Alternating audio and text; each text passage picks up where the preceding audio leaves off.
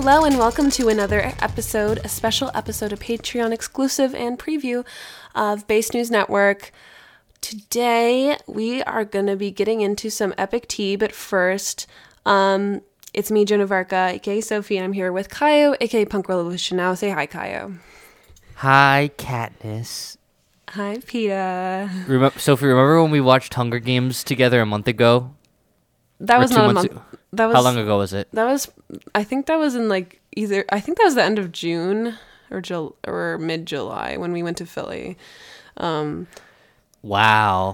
That was not a month ago. Well, after Sophie and I watched the original Hunger Games movie together in July, Sophie and I spent a whole 3 months. She would exclusively call me Peta, and I was exclusively call her Katniss. Yeah, and don't ask what the ship name is. Anyways, the Hunger Games. Let's just say this: we are reviewing the new Hunger Games film, the prequel, The Ballad of Songbirds and Snakes. Oh. It is a epic prequel to the Hunger Games series. It takes place about 60-ish years before the events of the first book / film. So yeah, and there hasn't been a Hunger Games film in about 10 years. So it's a big deal, and we went to see it. Yes, and so this is the 5th movie, right? Yes, because Mockingjay was a 2-part film. So, okay. Yeah. I didn't see Mockingjay, but it's a prequel, so that's okay. Yeah, Mockingjay's a little bit mid, and yeah, it's not the best, but I really liked the first 2 Hunger Games movies. Yeah, and that's kind of what I said. I think I was like, you don't really if you really want to have the fun of it, you really only need to watch the first 2 films. The second to do kind of, explain, what happens. I mean, I doubt anyone here is getting spoiled on Hunger Games because anyone who listens to this podcast probably knows. But spoiler alert, in Mockingjay, basically, they start another second rebellion against the Capitol. It's very violent, and there's another the District 13, which was supposedly destroyed, has an underground society, and they kind of do a French / communist revolution. I don't know, and Katniss overthrows President Snow, and there's all this tea and drama. I like how in the new Hunger Games movie, the prequel, the Ballad of Songbirds and Snakes. I'm sorry, that's a goofy name, but I love it because the Hunger Games, the Ballad of Songbirds and Snakes, that phrase could be the name of a restaurant in Bushwick. Either that or a Big Thief album or something. Oh my goodness. All right, so yeah. Well, anyways, so I like how in this new movie they call President Snow, they call him by his name. Yes. Coriolanus. Just call him Cornelius at this point. His name is literally just Coriolanus. It's Coriol. It literally looks like at first glance it looks like colon anus. It looks like colon anus Snow. This is what happens when you let a boy watch the Hunger Games movies. It was supposed to be a girl's secret, but just kidding. Coriolanus. How do you pronounce his name? That's right. That's how you say it. That's literally how you say it. You literally have to say anus. Lanus. Anus, I suppose. Yeah, well, very mature. Coriolanus. Yes, so Coriolanus is the main character. Yes, so President Snow, the tyrannical, sadistic president who really hates Katniss, he's the the main character of this film. This is his origin story. This is a villain origin story, essentially. And he is like a 18-year-old man. He looks older. You know, it's like every movie and like show nowadays, like the like actor looks way older than like how they like. He looks like 25 to me, opposed to 18, which, you know, you can usually kind of tell a difference. Anyways, he has like blonde hair. He's like Draco Malfoy, like fan art type looking guy. And yeah, Hunter Schafer plays his cousin Tigress, who is like really slay in Mockingjay. She was like a stylist, and she was like, I think like something happened to her because of snow, but she like dresses really like cool and like a tiger like on her face, like wears tiger face paint and stuff. But Hunter Schafer plays her. Oh yeah, that's right. I forgot. Yeah, she looks very like innocent, and well, she is a good person, but she looks very like cutesy and kind of like she's got fashion, but she hasn't like turned into the fashionista she is in Mockingjay. But anyways, wait, she's alive in Mockingjay? Yes. Is she really old? She's really old, but she still serves. I'm gonna send you a picture right now because it's like. Okay. But anyway, she's in there. I think a lot of people went for Hunter Schafer, and she's got a little bit of screen time. It's not like a lot, but she slays in it. I really like Hunter Schafer a lot. Like I think I really like her, like the way she acts. I don't know. It feels like kind of natural to me, but like in a like she's very like bubbly and kind of sweet. I don't know. I just really like her as a person, so it was cool seeing her, and also like seeing. I don't know, it's cool to see like trans women getting like these mainstream roles, you know, that aren't like necessarily like canonically trans, you know? Well, maybe she is, but like it's not specified, and that's kind of cool. I feel like that is like becoming more of a thing, which is so awesome. Basically the Hunger Games is better than Harry Potter is what we're trying to say at this point. It literally is. I'm sorry. It actually is. Like, I've been thinking this. Now we can finally say it out loud. Yeah, true. We can finally speak the truth. Well, I really liked the first two Hunger Game movies, and I've always kind of been like a little bit lukewarm on the Harry Potter movies, so. Same. Anyways, let's just say I was ahead of the crowd on that, and Sophie was too, so shout out to us. Mm-hmm. But I will admit, though, this movie is very ambitious. You know, it's like it is. It's 2.5 hours, 3 parts. I feel like 2.5 hours is really ambitious for like, I don't know, whatever kind of movie this is. I mean, it's a blockbuster, so I can't say I'm super surprised. Like when I think of the Hunger Games, I think of like a really long movie, but. I don't know if it was definitely long, and I was expecting it to be long. But what I think made it feel super ambitious is just the amount of time skip, like you know what I mean? Not time skips, but like there's literally 3 parts, you know, of the film. It feels like 3 movies combined into one. Basically, it really does. It really does. I honestly, like in retrospect, I enjoyed the movie. Like it was fun to watch. Like I actually did enjoy it too, although I will say, and this is, so first off, to be entirely fair to the listeners of the podcast, I did fall asleep for a half hour, which means I still watched about 2 hours of movie, so that's a lot of movie that I absorbed.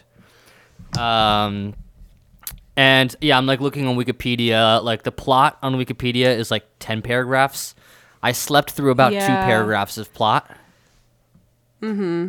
But I will say, I feel like you went to the bathroom during one of the funniest parts too, which was what was the part I missed? You went to the bathroom when Lucy Gray, who is played by Rachel Zegler, first starts singing, right? Yeah, she starts like she gets reaped, you know, in the reaping, they pick her name. And she gets on board, and like someone in the crowd starts like singing something, and then she starts singing and does a whole performance, and it's really like off-putting and cringe. Not because she's a bad singer, Rachel Zegler is a really talented singer. she's great in West Side Story, blah blah blah. We know this, but it's just it just feels like fan fiction written by a Hunger Games stan. So I guess it's appropriate, but it felt really funny. I feel like before we kind of get into the review, I want to we've just been like sharing our general thoughts, but I feel like we should just kind of have a spoiler warning now, and also say like I want to give. We're gonna talk about the movie, so we might spoil you, so don't be aware of that. But I kind of just want to give an overview of like kind of what happens, and then like I think well I don't know. I feel like we should talk about like the basics. I think we got to talk about a little bit of the plot. I feel like the plot was just super confusing. And it's definitely confusing if you don't know the lore. I think that's actually kind of a pretty significant downside because, and I know like it kind of sounds ridiculous for someone who slept through half an hour of the movie to like complain about not being able to follow the plot, because I'm sure I slept through some stuff that might have made things make more sense later. But like I just read through the plot on Wikipedia and I'm still like, okay, there's just like so many names. And like I don't know, there's things that like weren't clear to me in parts that like I was awake for, and I don't know, I still was enjoying it. You can still enjoy movies even when you're not able to fully follow along. But there was definitely times where like I'm like, why did this person all of a sudden like do this to this other person? Mm-hmm. Like, let me see if I can find an example. Yeah, I'm not gonna lie, I did not have this problem at all, but that is because I'm hyper familiar with the Hunger Games, and I even know the like story of this film, like the book lore. Like I really know the lore pretty well, so for me that was not an issue. But if you aren't familiar, like you have to at least watch one of the Hunger Games movies to like even comprehend. You should watch it because they're good. They are good. What's really weird, and we might have talked about this already in our first Hunger Games podcast, or maybe we didn't, but I feel like the Hunger Games, as a middle school boy, when the Hunger Games kind of started coming out, or maybe I was probably in high school, doesn't matter. Yeah. I always kind of like in my brain, like kind of categorized this movie and this franchise as like girl stuff, like girl movie, girl books, girls like this stuff.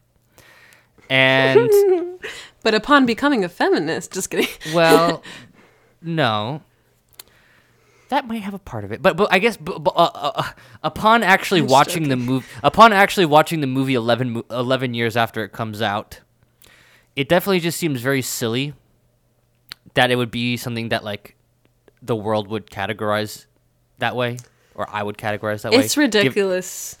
Because it's just it's such like a violent like action movie. It's like a Marvel movie. It's literally, it's the only reason that it's categorized as a girl movie is because the main character is a girl.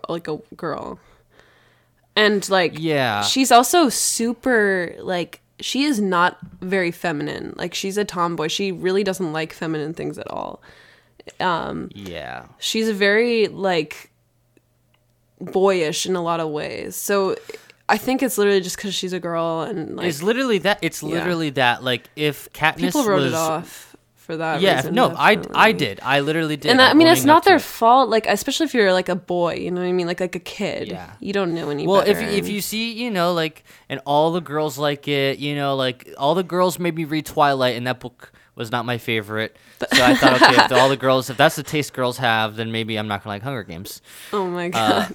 Well, I mean, you can't. That's name really a movie. No. It's okay. It's funny to me because I like also did not like Twilight either, and anyway. You also can't name a movie like The Ballad of Songbirds and Snakes. You know what I mean? And like expect. That's true. Well, I guess we're now in 2023, but also though, like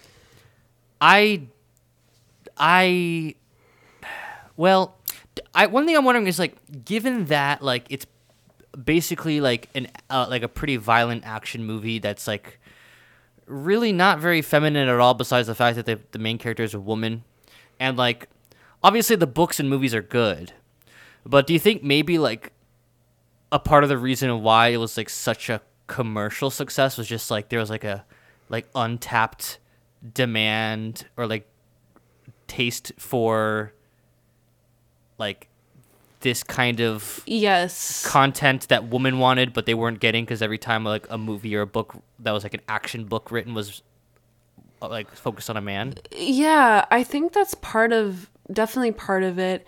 Another big thing too, I think, well, of course at this time, like teen dystopian like genre is kind of becoming like a big thing, you know? Like dystopian, there's like Divergent, which I never read or watched. That was like a poor man's Hunger Games. Just kidding. I remember hearing that, and people still liked it though. Like they like no, people do like it. I just think everyone it's not as yeah. Well, I think everyone just liked Hunger Games so much they were willing to like consume a less good copycat because that's still above average. And I feel like the Hunger Games like was definitely like a leader and like maybe initiated a lot of the hype for this kind of genre. But I don't know. Did you ever read The City of Ember or watch that movie? No. Okay. Well, that was kind of like a teen dystopian like book as well that I had read, and I think that was proto. I don't know why I need to say proto. It was before the Hunger Games. As far as I know, I'm pretty sure. I feel like this is important stuff because the Hunger Games, like there was a huge like surge in like this teen dystopia media that everyone was like starting to consume in the early 2010s or whenever, late 2000s or whenever. And then in 2016, Donald Trump becomes president, and then we actually live in a dystopia. Well, that's funny that you say that because a lot of people made Hunger Games memes about when Trump became president. Like it literally is. Cornelius, Cornus, Corny Enos. Snow is literally Trump. He looks like Trump. So true. So he does not look like Trump. Wait, is it what? Was there a scene in this movie when like a bomb blew up in a stadium? Yes, the arena of the 10th Hunger Games blew up. Like rebels, like district rebels, so people against the Capitol in rebellion, like bombed the arena for the Hunger Games before it happened. So that was the part I felt I was asleep. That was far into the movie. Wait, really? Yeah. No, it wasn't. Well, it was like, okay, it was definitely like, it was probably like about 40-ish minutes in, maybe like. Okay, so I that sounds right, because I was awake for the first 20 minutes. Okay, and then I slept half an hour. Yeah, so. I'm sorry. I got confused. Well, I was just saying, because like I feel like this is a fun movie to nap to, because there's like random explosions, so you wake up and then look, and then you fall back asleep. And then you sleep a little bit more. So anyways, I feel like this movie is very relevant to today. And no, I'm trying to go further than that. I'm trying to say this genre, like the culture predicted reality. But I do think though, like at this point, like people were kind of imagining like these dystopian realities as like becoming increasingly real, and there's a lot about the Hunger Games in general that like especially like the spectacle, and this film was a kind of about how the Hunger Games became a spectacle rather than simply a punishment, but like as a form of like sadistic entertainment, which I thought was really interesting too. That's an interesting concept, and I was sort of able to kind of get that, but like I feel like that also like I understand the why they did that, but I feel like the movie didn't really communicate that so well. Like they were just kind of like, guys, we need to make sure this Hunger Game is entertaining rather than anything else or whatever, and it's just like they didn't really explain like the reasoning behind that so well, or like weren't they also saying that like Coriolanus Snow was like not gonna get the scholarship or something like that. I don't know. That got kind of convoluted, but I think like he broke some rules by like going into this sounds so ridiculous, people who didn't watch it, but like he broke the rules by going into the zoo. Like they had a zoo for the tributes for people to like look at. So already kind of beginning to make it like a spectacle, and also like dehumanizing the tributes. Anyway, okay, like he went into the zoo with his like by the way, in this movie, like they have the tributes like be mentored by like students at the Capitol. So this is why it was like, you can see like now that you're saying it loud, like as someone who hasn't read the books, like when you have like, yeah, it's crazy. Like, so there's some scholarship that's on the line he's not going to get. And also I'm hearing that he needs to focus on making the show entertaining rather than winning.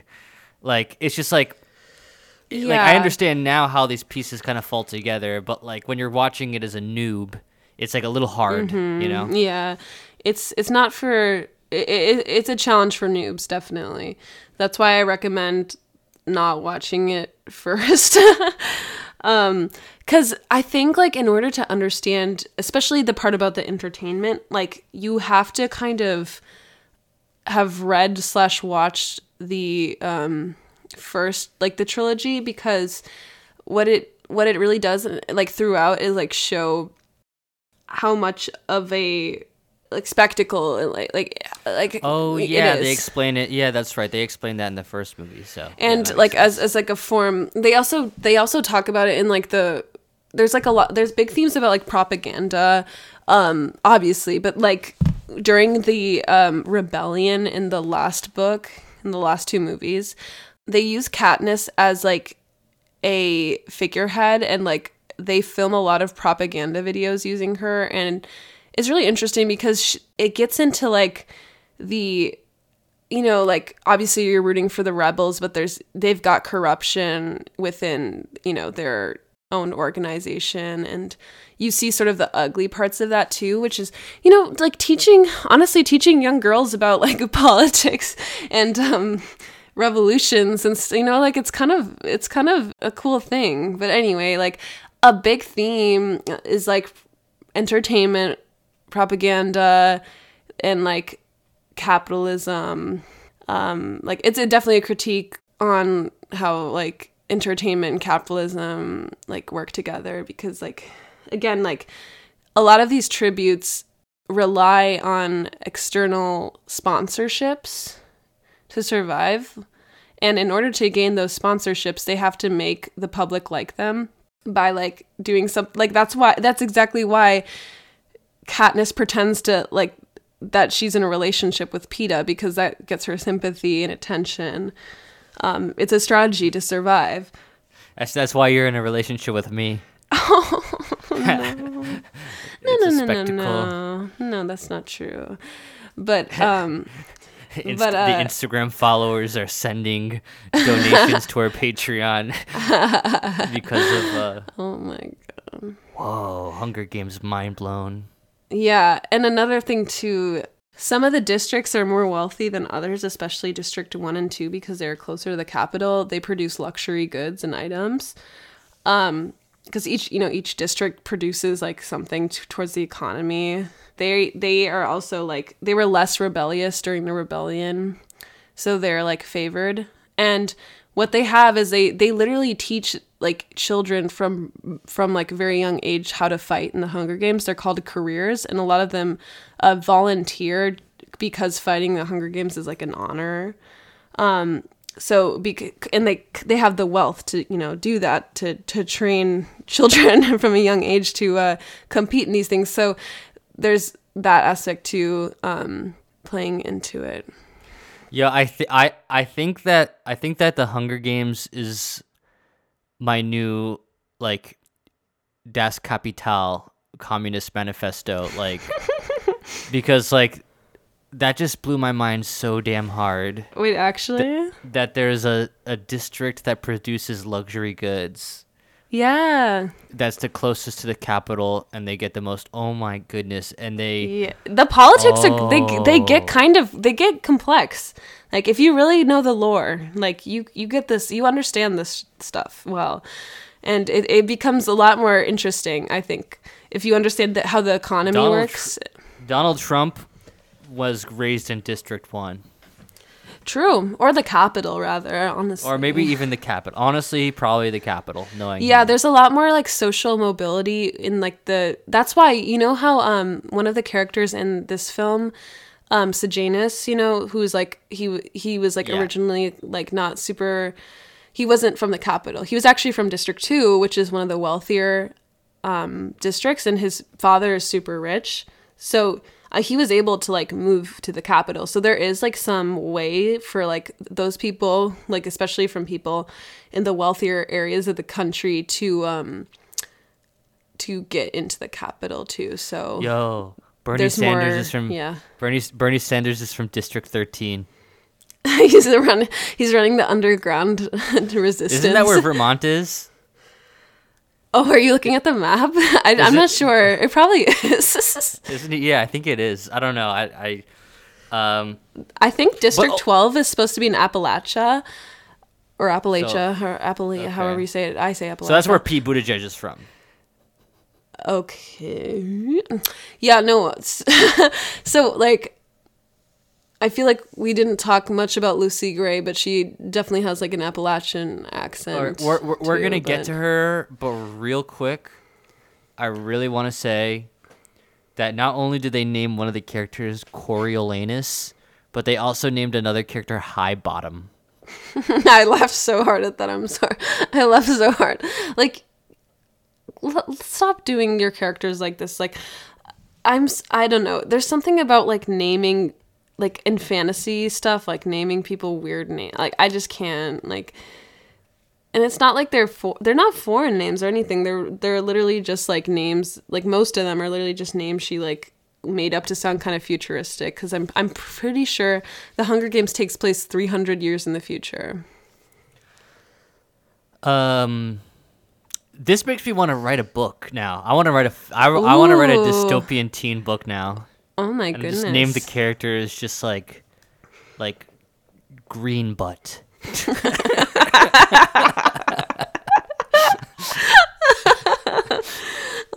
Or like my God. Plutonium as. There's so you know Philip Seymour Hoffman. Yeah. So he was a character in the Mockingjay movie. And in Catching Fire, but he died before they could finish it, you know. So that was sad, but they kind of changed some of the plot, you know, from the book. But his name in the movie is Plutarch Heavensby. Oh, I have to write a book now. I can't wait. I know, but isn't this stuff fun? Like, can you see like being like a 13-year-old girl, like how this would be super appealing?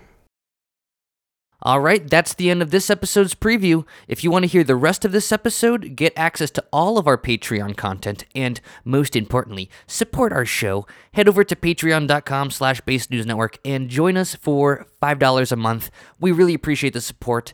Thanks for listening, and we shall see you next episode, Based News Network.